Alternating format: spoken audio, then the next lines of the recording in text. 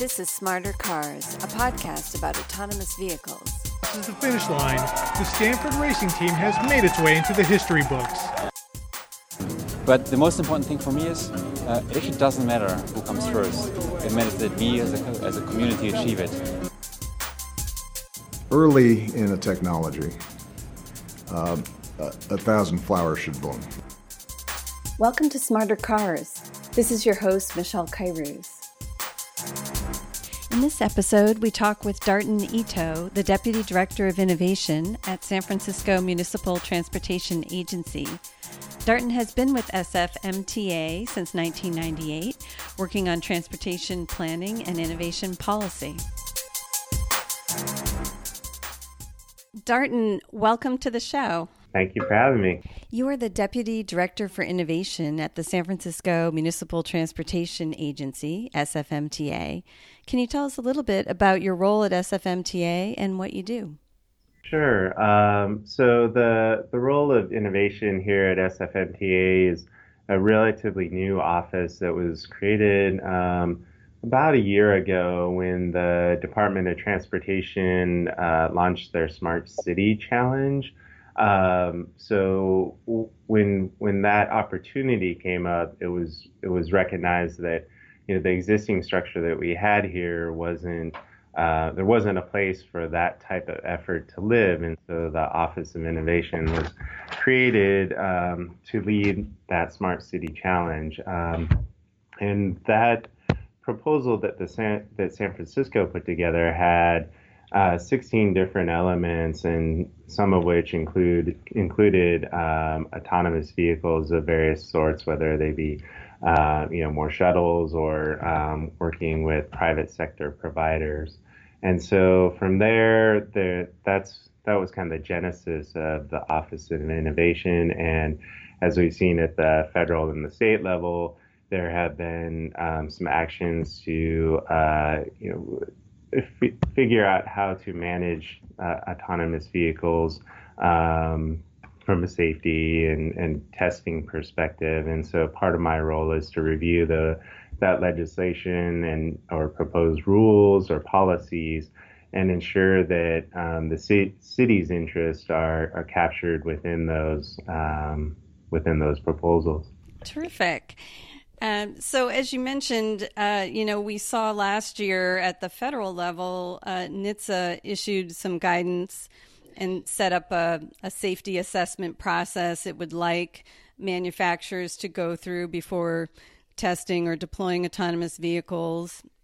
And then here in California, the legislature enacted a statute in 2012, and the California DMV originally implemented some regulations about autonomous vehicles in 2014, and they're in the process of updating those regulations this year. So we have federal and state rules governing autonomous vehicles, and what we'd like to discuss today is the role of cities like San Francisco.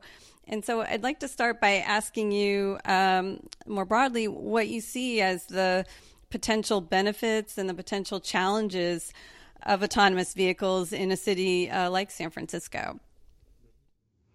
Well, I think, the thing that we start with in San Francisco is safety. San Francisco is one of the cities that has adopted a Vision Zero policy goal. Our goal is to eliminate traffic-related deaths by 2024, which is only a few years out.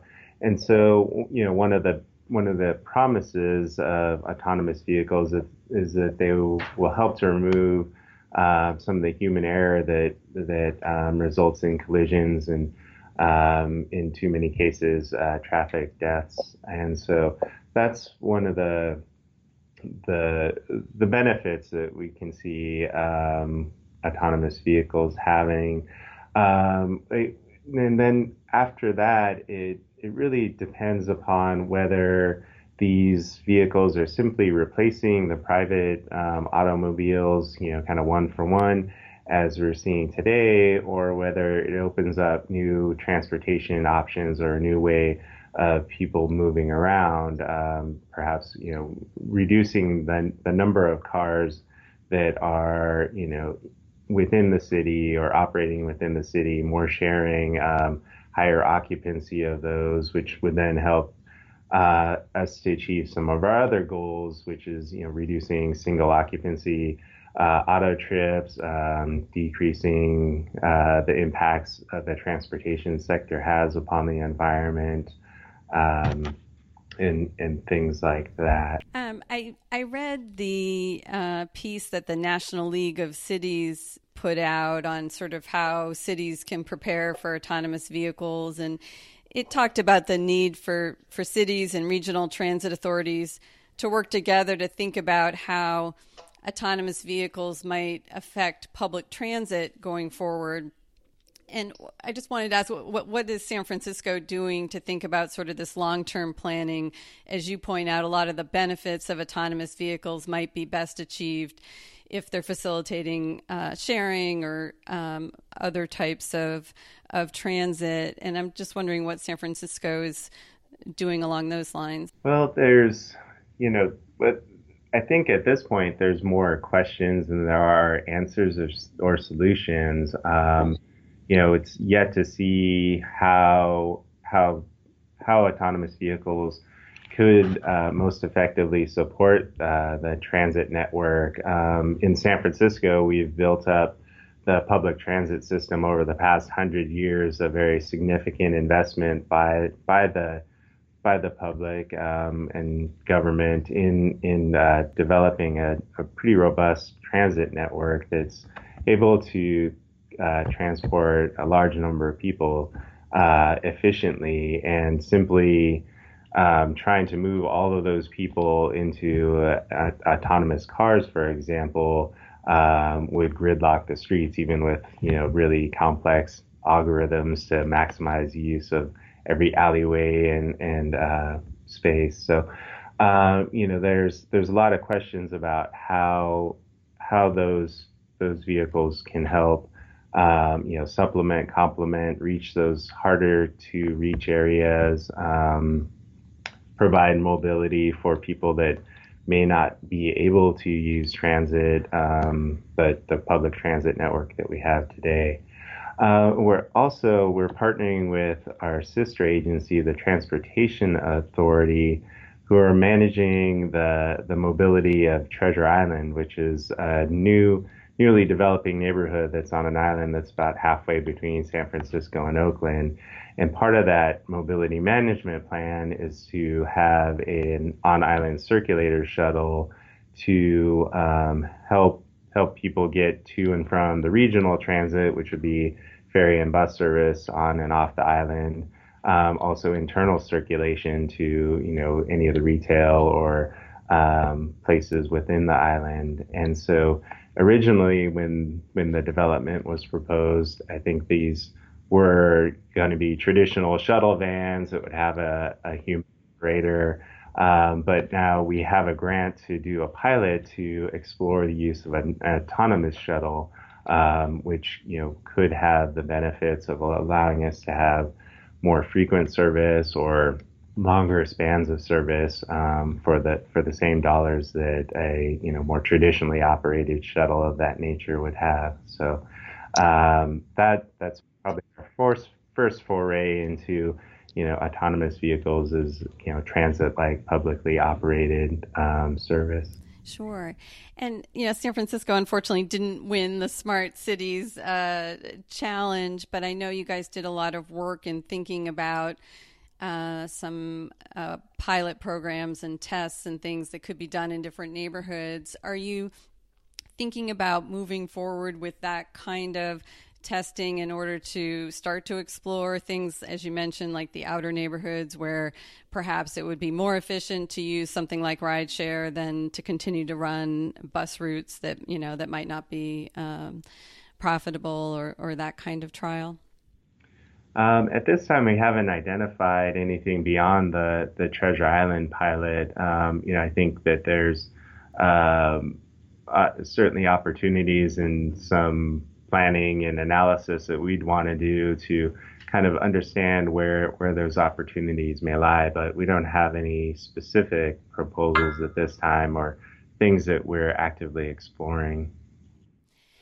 Okay, so the the California DMV proposal to update their autonomous vehicle regulations, I think the most recent draft of those regulations came out in March, and a number of cities and folks in the industry submitted public comments on those regulations, including SFMTA. And so I wanted to ask you about a couple of those topics and get some of your thoughts there. So first, the proposed rules require manufacturers to notify and coordinate with cities or other localities before testing driverless cars in your jurisdiction. I think it's not really clear what that notification or coordination would entail, but I know SFMTA in your public comments stated that you thought cities should be notified in advance of testing and or deployment of autonomous vehicles, and that cities should retain the power to deny testing on city streets and designate sort of where and when testing can occur. And so if San Francisco has that power, sort of how would you propose to evaluate requests for testing? Where and when would you think sort of testing would be appropriate, or what kinds of limits do you think the city would be interested in seeing as testing proposals are put forward?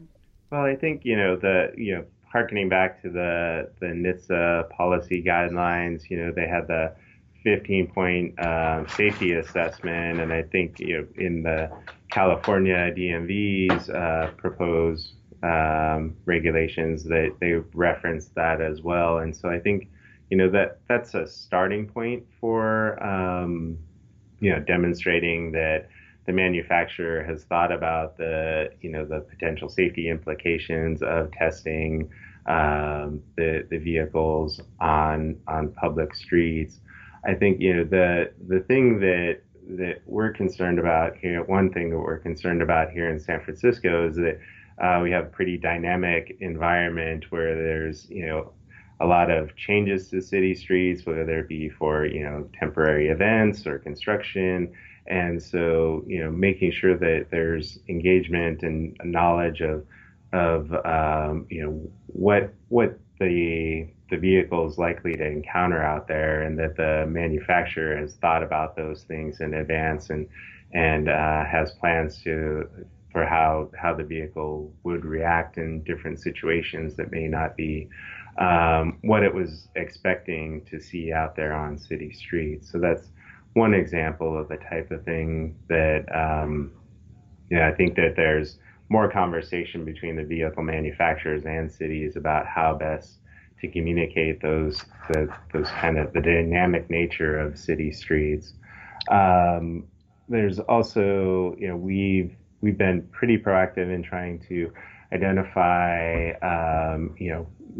different ways of approaching safety particularly for bicyclists and pedestrians. And so, there's a lot of unique street markings, the green bike lanes, and ways to convey to vehicle operators to be aware that a bicyclist or a pedestrian may be in this location. And so ensuring that these autonomous vehicles are able to really understand the nuances of this range of traffic control and signaling the potential for other road users is something that we're really interested in working with the manufacturers to make sure that they're understanding how to navigate those as well.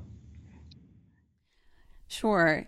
And so you mentioned safety, so let's talk a little bit about that. I think, as you mentioned, NHTSA came out with its guidance, which is voluntary for the industry to comply with. I think the California rules are interested in making that perhaps mandatory for folks who are going to test and deploy in California, which I guess is a subject of some debate in the comments to those rules. But NHTSA does have this 15-point assessment and generally has been charged with safety of motor vehicles historically. The way that NHTSA has always regulated automobiles is using a self-certification method where the company will certify that its cars meet a certain standard. But we don't have government pre-approval or third-party testing where General Motors or someone has to sort of prove that their car meets all the federal motor vehicle safety standards. Instead, in this country, we've always had self-certification by the industry, and then NHTSA has the ability to recall, and there's tort liability and other remedies if for some reason the vehicle doesn't meet those standards. I think in the California regulations, there was some discussion with the DMV initially about whether the DMV in California might take a different approach and might require some sort of third-party testing in order to offer the safety assurance that you referred to before cars were tested or deployed on California streets. And I think California, ultimately the DMV decided against that approach and continued with the self-certification approach that's been the standard in the industry. I think the SFMTA, in your comments, disagreed with that and thought perhaps there should be safety benchmarks and third-party testing or some sort of external validation that safety benchmarks are being met. Can you talk a little bit about your views on that? This is something that I think is probably, an evolving conversation, with the limited number of miles that these vehicles have operated, right now a really small, amount of experience to know, what are the larger implications as these start to be deployed further. And so I think, there may come a time where, the self-certification by the industry may not be enough, that it's possible that there's things that we can't foresee that we need a little bit stronger approach than maybe we've taken in the past. But I think, our comments were expressing to keep that discussion alive rather than just kind of defaulting to the approaches to the motor vehicle industry that have occurred in the past. Yeah, I think the DMV in its initial statement of reasons for the most recent draft of the regulations had basically come out and said that there was an inability to formulate a pass-fail criteria that would be used for third-party testers, and so they were concerned about anomalous results and that it wouldn't sort of uniformly determine the safe operation of autonomous vehicles. And so I think that was the basis for them backing off from that approach in the California regulations. I guess we'll see where NHTSA ends up on it, but for the moment, I think NHTSA's sticking with self-certification. With respect to testing in the city, in addition to these concerns about safety and the ability of autonomous vehicles to react to pedestrians and bicyclists, are there other limits in terms of geography or time of day or other things that you are anticipating in terms of testing of autonomous vehicles, especially ones where there's, not even a safety driver in the car? It's just, a car without a driver, I think, is how the regulations are set up. Well, I think, like what happened in any city, there's different environmental conditions or different weather patterns. San Francisco is famous for its fog, so low-lying clouds and things like that. How do you navigate that? Perhaps these autonomous vehicles would do a much better job than us humans. So that's maybe one of the more unique parts here, us in London and a few other places. But I think that I guess the operating domain that the manufacturers or the AV manufacturers are establishing need to account for all those various conditions: rain, fog, different lighting conditions and other things as well. And I think that section there of the proposed regulations, as long as it's a very clear and consistent application of those terms across the industry, would help to address a lot of those situations. Right. So you're referring to the operational design domain. I think the California rules want to make sure the manufacturer has, tested the autonomous vehicle under controlled conditions that simulate these operational design domains that the vehicles are intended to operate in. I think the SFMTA in its comments mentioned that you would like to see these standard definitions of the operational design domains, as you were just mentioning, including something called urban multimodal environment. What do you think that kind of an operational design domain would include? Like, what are the things you're concerned about there? A lot of that has to do with, there's a lot more complex movements, often at a lower operating speed. Reaction times, are reduced in terms of the number of different situations that the vehicle could encounter. So,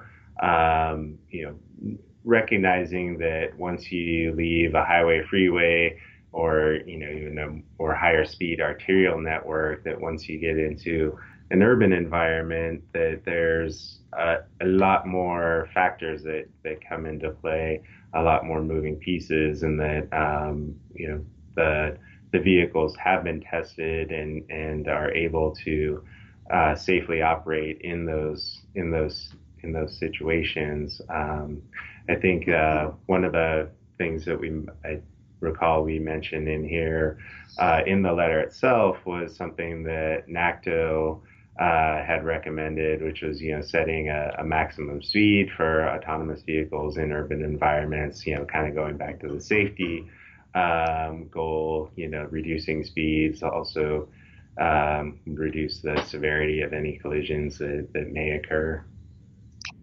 Yeah, I noticed that and was thinking, the maximum operating speed of 25 miles per hour in the city, which I think is what NACTO, the National Association of City Transportation Officials, has suggested.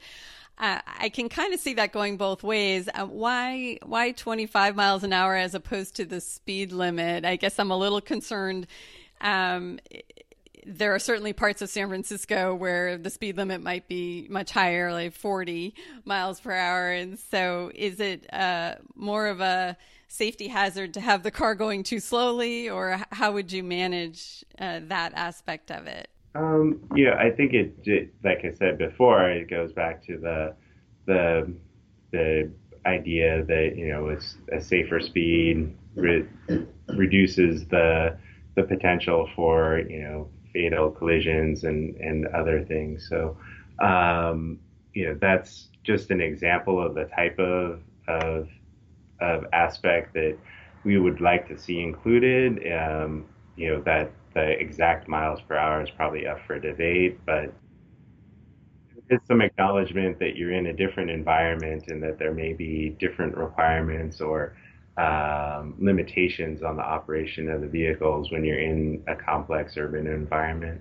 They have to recognize cable cars, I guess, in San Francisco. Be a little different. Cable cars, cable car tracks, turnarounds, and everything else. Yeah, it's complicated. I think NACTO's comments also suggested, and this might have been at the federal level, the question of whether level 3 autonomous vehicles should be allowed in these complex urban environments as opposed to a level 4 or level 5 vehicle, given the necessity of a human driver taking back control with level 3 and some of the dangers around people misusing that type of technology. Do you have a view on whether level 3 should be allowed in a downtown urban environment?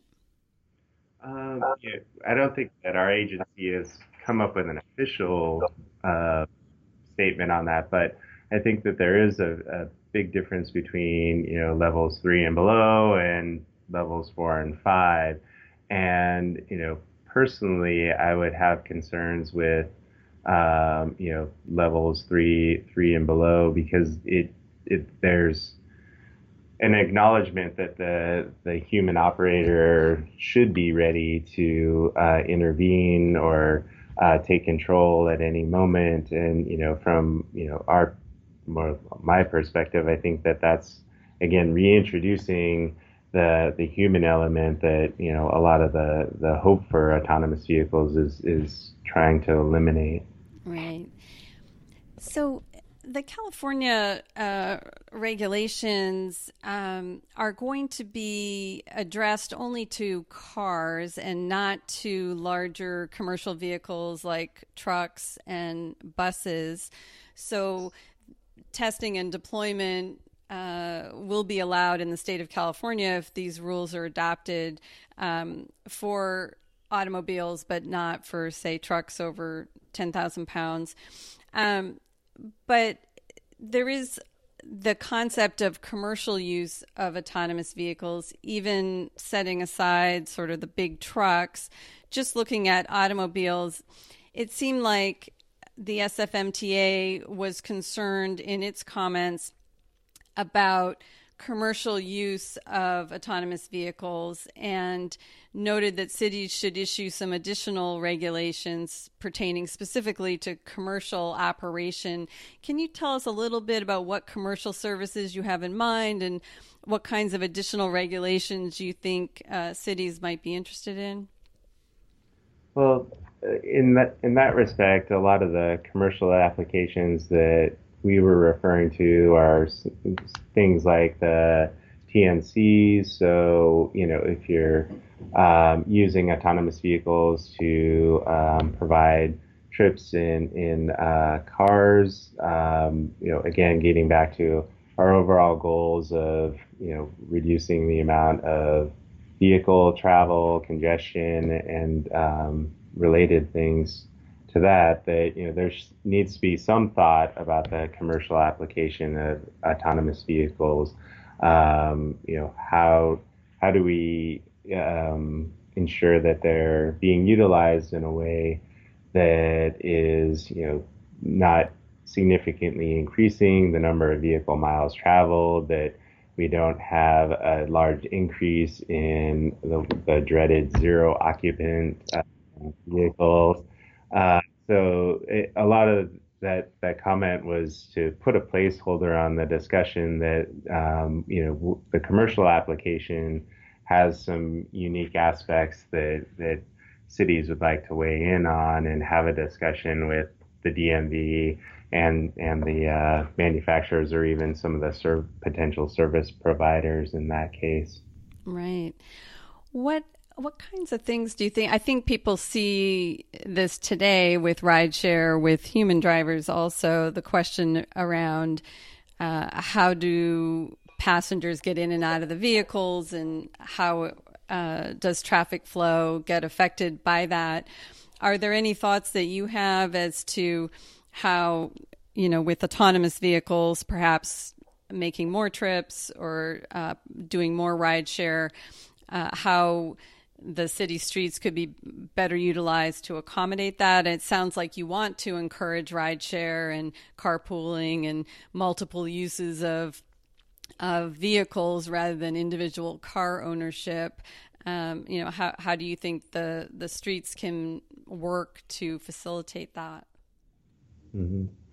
Yeah, we've started to talk about, what we're calling the bulge. There's going to be this transitionary period where there'll start to be this additional capacity to move people, perhaps through autonomous vehicles in the near future. Today, more from other services. But how do we accommodate that transition while a large number of people still own a private automobile and you haven't yet transitioned into, reducing auto ownership and relying more on mobility services in the future. And so, there's kind of a caution about rushing to reimagine the city streetscape to, facilitate an autonomous vehicle future, because there will be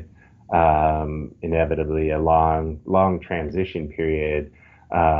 Questions that are often raised in discussions around the topic are, will we have autonomous vehicle dedicated streets and things like that? And, it seems like there'll be a fairly large transition period, where, we're not going to be able to just convert a city over to the autonomous vehicle only. I think some of the more interesting things from our perspective are the impacts that it'll have on parking, both, within buildings, potential for reusing space on city streets, allowing more space for pedestrians, bicyclists, other things, reducing the need for on-street parking, which could be repurposed for pickup and drop-offs of a large range of types of vehicles or mobility services. So, I think that there's a lot to be thought through on the land use side, especially since a lot of the changes or the bones of what we have to work with are in place. And so making significant changes to those cost a lot of money and take a lot of time and need to be approached from a pretty thoughtful way. Yeah. Are you guys seeing an impact already with respect to parking garages from the use of rideshare? I know anecdotally I park downtown and the parking garages are, much less busy than they ever were. It's pretty easy to get a spot. And I can only assume that's in part because people who live in the city are finding it economically beneficial to use rideshare to get to work. Are you guys seeing an impact in the parking garages? That's something that I don't personally know if we've seen reduction in use of garages. There's a number of public parking garages that MTA manages, that are city run, but there's a whole lot more parking spaces that are privately, on private property, and so those we probably have less of an idea, but certainly we would be able to monitor the impact on the public garages over time. An interesting thing about, kind of this shift, if that shift really is occurring, is that, a good portion of the parking revenues that the city receives are actually helping to support the robust transit network. So one thing that we have to keep our eye on is, how changing travel patterns and the use of the city's parking assets change over time, and how we can continue to provide the transportation system that we have if those revenues start to drop off. Yeah, let's talk about pricing. The SFMTA and its comments, the DMV, and I think NACTO also mentioned that cities want to retain the ability to make additional rules governing autonomous vehicles, and in particular to retain the ability to price access to city streets. How do you think that might look? Are you thinking like a vehicle miles traveled tax, or charging for curb access, congestion pricing? Like, what are the ways that this city might price access to city streets? Well, at this time, I don't think that San Francisco has decided or has settled on a particular method for that, but we've identified the goals that we're trying to achieve, and that's to reduce the number of vehicle miles traveled, reduce auto ownership rates, to reduce greenhouse gas emissions and other emissions from automobiles or the transportation vehicles. So, it from my perspective, it could be a mixture of incentives that help us to achieve those goals, and then also fees of some sort for those that want to do something different.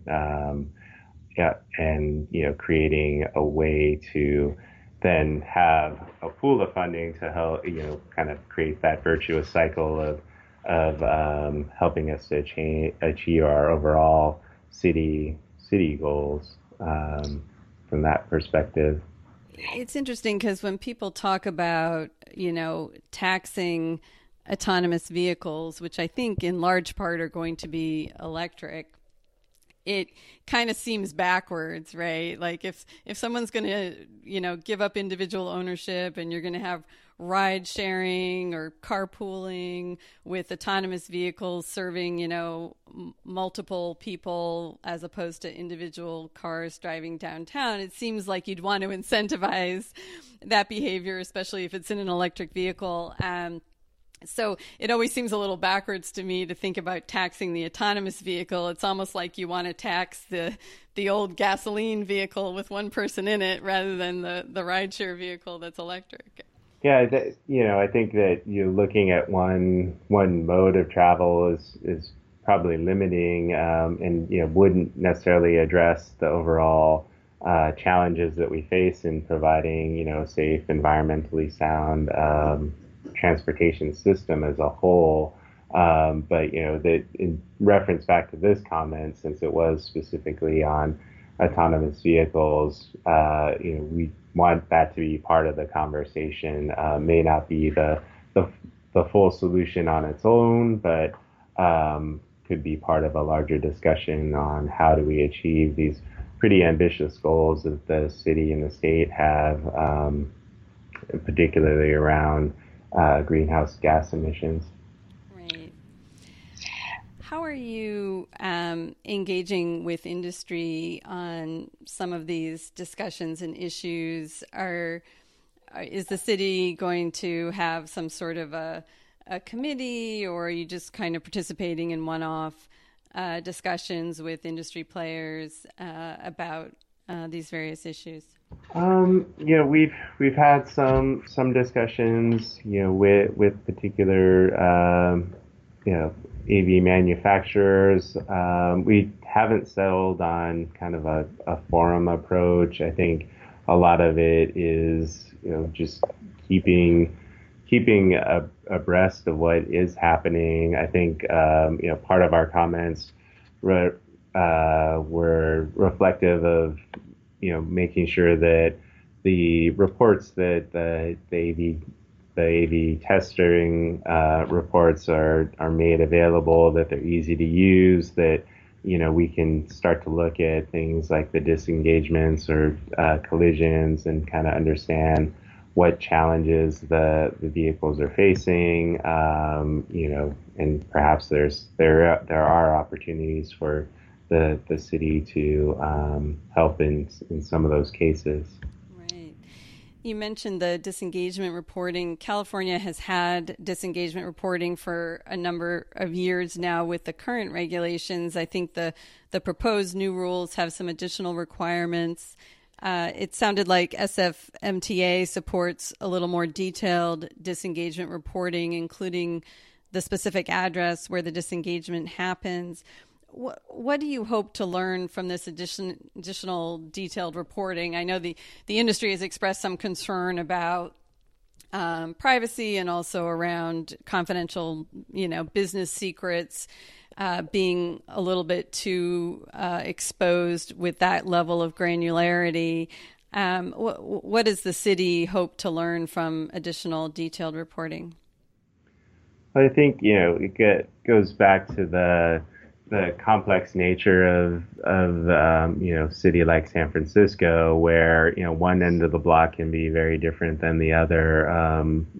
That just a general vicinity or even block face may not be enough to really understand what the challenge was, or what was influencing the disengagement to happen. So a lot of it has to do with understanding what a better sense of what the vehicle was experiencing when those disengagements happened, and over time, perhaps there's patterns that start to develop that then again there may be a role for the city to work with the manufacturers and the testers of these vehicles to address. Great. And I know there's been some concern in the industry about disengagements, how they're reported, and whether it really presents a true picture of what's going on with the vehicle, and perhaps some planned disengagements versus disengagements to prevent an accident. There's different definitions that have been proposed. Do you have a thought on how disengagement reporting might be more useful? Are you concerned about the noise in the data? That's an interesting question that personally I hadn't contemplated before. From our perspective, I think it would be more useful to know when there's the unplanned disengagements, if there are, certain situations where, just by routine, whatever procedures the tester has in place to disengage at certain locations or times a day or whatever it is, those are probably less useful and, like you said, could create some noise in the data. I think at this point, again, there aren't, within individual cities yet, there aren't like a large number of reports to really start to see what kind of patterns there may be. But that'll change over time as more and more vehicle miles are traveled, and we'll see how that evolves over time. Are there any other issues that we haven't touched on in particular that SFMTA is concerned about or would like to see the industry address going forward as you work together? One of the things that always comes into play is access to the vehicles, particularly people with disabilities. We have a robust paratransit services of various types to help people that need different mobility solutions to get around the city and to their destinations. That's an area where some of the early benefits of the autonomous vehicles are that it would expand mobility for seniors, persons with disabilities, and other groups. But so far, the types of vehicles, the vehicles themselves haven't necessarily been reimagined from that perspective. And then, there's also people that may need assistance just, getting into and out of the vehicles, which when you have an operator, there's always a human there that, if they're properly trained, can assist. What happens in the future when you don't need a human operator? How do we ensure that people still have good access to mobility? Great. Well, thanks so much for taking the time to talk with us today. Really appreciate it. Yeah, thank you. Thanks to Darton for joining us, and thanks to all of you for listening. You can find our show notes for this episode and all episodes at medium.com on our publication, Smarter Cars. We look forward to seeing you next time.